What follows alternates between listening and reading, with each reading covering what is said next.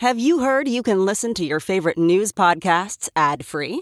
Good news! With Amazon Music, you have access to the largest catalog of ad-free top podcasts included with your Prime membership. To start listening, download the Amazon Music app for free or go to amazon.com/ad-free news podcasts. That's amazon.com/ad-free news podcasts to catch up on the latest episodes without the ads.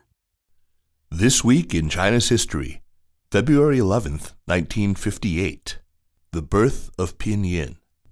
Written by James Carter, published in the China Project. Read for you by Kaiser Kuo. When Mao Zedong proclaimed the founding of the People's Republic in 1949, it was a revolutionary moment.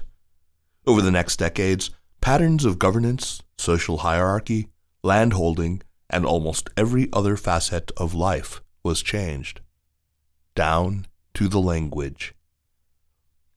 Anyone with even a passing familiarity with the written Chinese language, really anyone who can picture a Chinese street scene in their mind's eye, will recognize the importance of Chinese characters.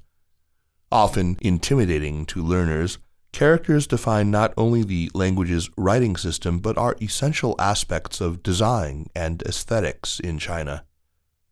But they are also notoriously difficult, at the very least time-consuming, to learn. Educator and linguist David Moser has described, in a Festschrift celebrating the career of legendary scholar John DeFrancis, characters as beautiful, complex, mysterious, but ridiculous. Besides rising to the rarefied air of appearing on the CCTV Spring Festival Gala, Moser has made a career of learning and teaching the Chinese language, and among other things, he points to the challenges of a mostly non-phonetic writing system. There is simply no way to learn Chinese characters other than memorizing them, and no other reliable way to know the meaning or pronunciation of a character. Whether or not characters are an obstacle to literacy remains the subject of vigorous debate, but the terms of the debate are easily grasped. Basic literacy in Chinese requires memorizing thousands of characters in thousands of combinations. Contrast this with the Latin alphabet, which can represent every English word by combining just 26 characters. When Mao came to power as the head of the Communist Party and founder of the People's Republic, one of his first priorities was an overhaul of the writing system in China, simplifying and maybe replacing the characters that had been the backbone of the written language for millennia. But for communists, centuries of history and tradition were bugs, not features. With the stated goal of increasing literacy and promoting education, on February 11, 1958, the PRC introduced a new system for rendering the Chinese language, using not characters, but the Latin alphabet, Hanyu Pinyin. The need for romanization, or at least for some sort of phonetic representation of the language, is easily demonstrated. Before email or easy international telephone calls, sending mail from a non-Chinese speaker required some complex workarounds, mailing labels with characters written out, for instance. A system enabling people who didn't know Chinese to still write Chinese words is needed to facilitate all sorts of basic communication, from mail to legal documents to tickets. Of course, Pinyin was not the first system used to Romanize Chinese. The Wade-Giles system, which remains commonly used, especially in Taiwan, was introduced in the 19th century. That system, devised by linguist Thomas Wade and diplomat Herbert Giles, became widespread. Then there is the Guoyu Romazi, developed by Yuan Wenchao, Zhao Yuanren, which emerged in the 1920s and was adopted as the official romanization system of the Republic of China under the Nationalist Party, KMT. But the Communists were keen on neither the Treaty Port era nor the KMT Republic and looked for a new system, and they weren't inclined to half measures. The idea of an alphabet for help with literacy or as a bridge to characters was one thing, but the Communist Revolution had greater goals, eliminating characters altogether. They weren't the first. Many early reformers had urged that characters be abolished, including author Lu Xun, who famously wrote, "If Chinese characters are not destroyed, China will perish." Several times in the mid-1950s, Communist Party officials announced that a phonetic alphabet, the specifics of which were in the works, would gradually replace characters, but no timetable was ever put in place.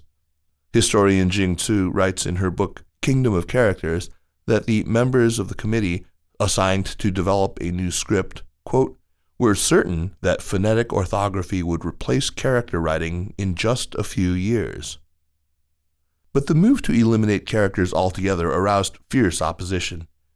In the summer of 1957, the Ministry of Education formally gave up on this idea. Work toward a phonetic alphabet, however, continued. The nature of the phonetic script was complex. The party wanted a phonetic system that could be written simply, but also one derived from the Chinese script rather than borrowed or adapted from a foreign writing system like the Latin or Cyrillic alphabets. Each approach presented challenges. Systems derived from Chinese scripts like the Bo-Po Mo-Fo system developed in the early 20th century and still in use today were more familiar to Chinese learners but had a high cost of entry to non-native speakers, defeating one purpose for the reform.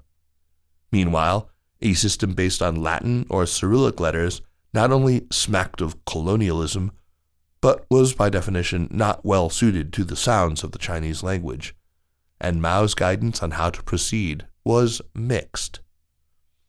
When a draft proposal for a phonetic script was rejected in 1954, 2 committees were formed to start nearly from scratch.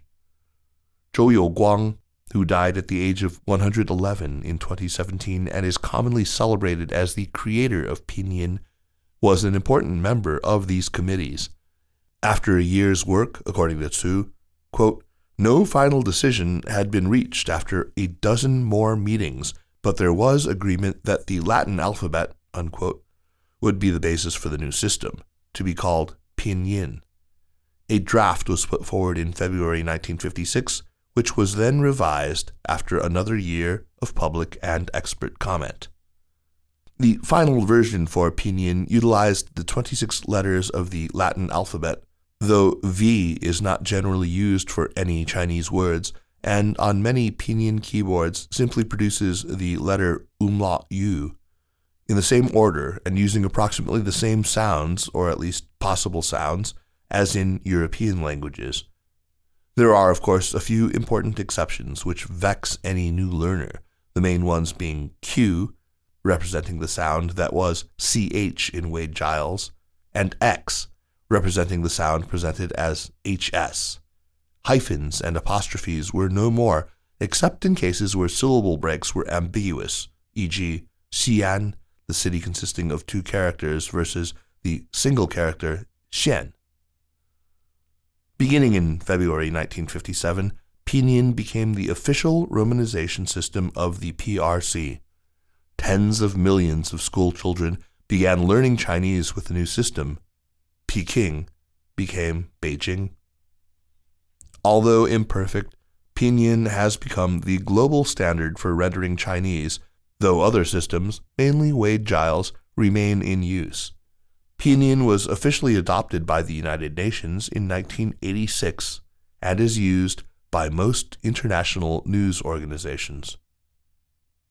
This Week in China's History is a weekly column.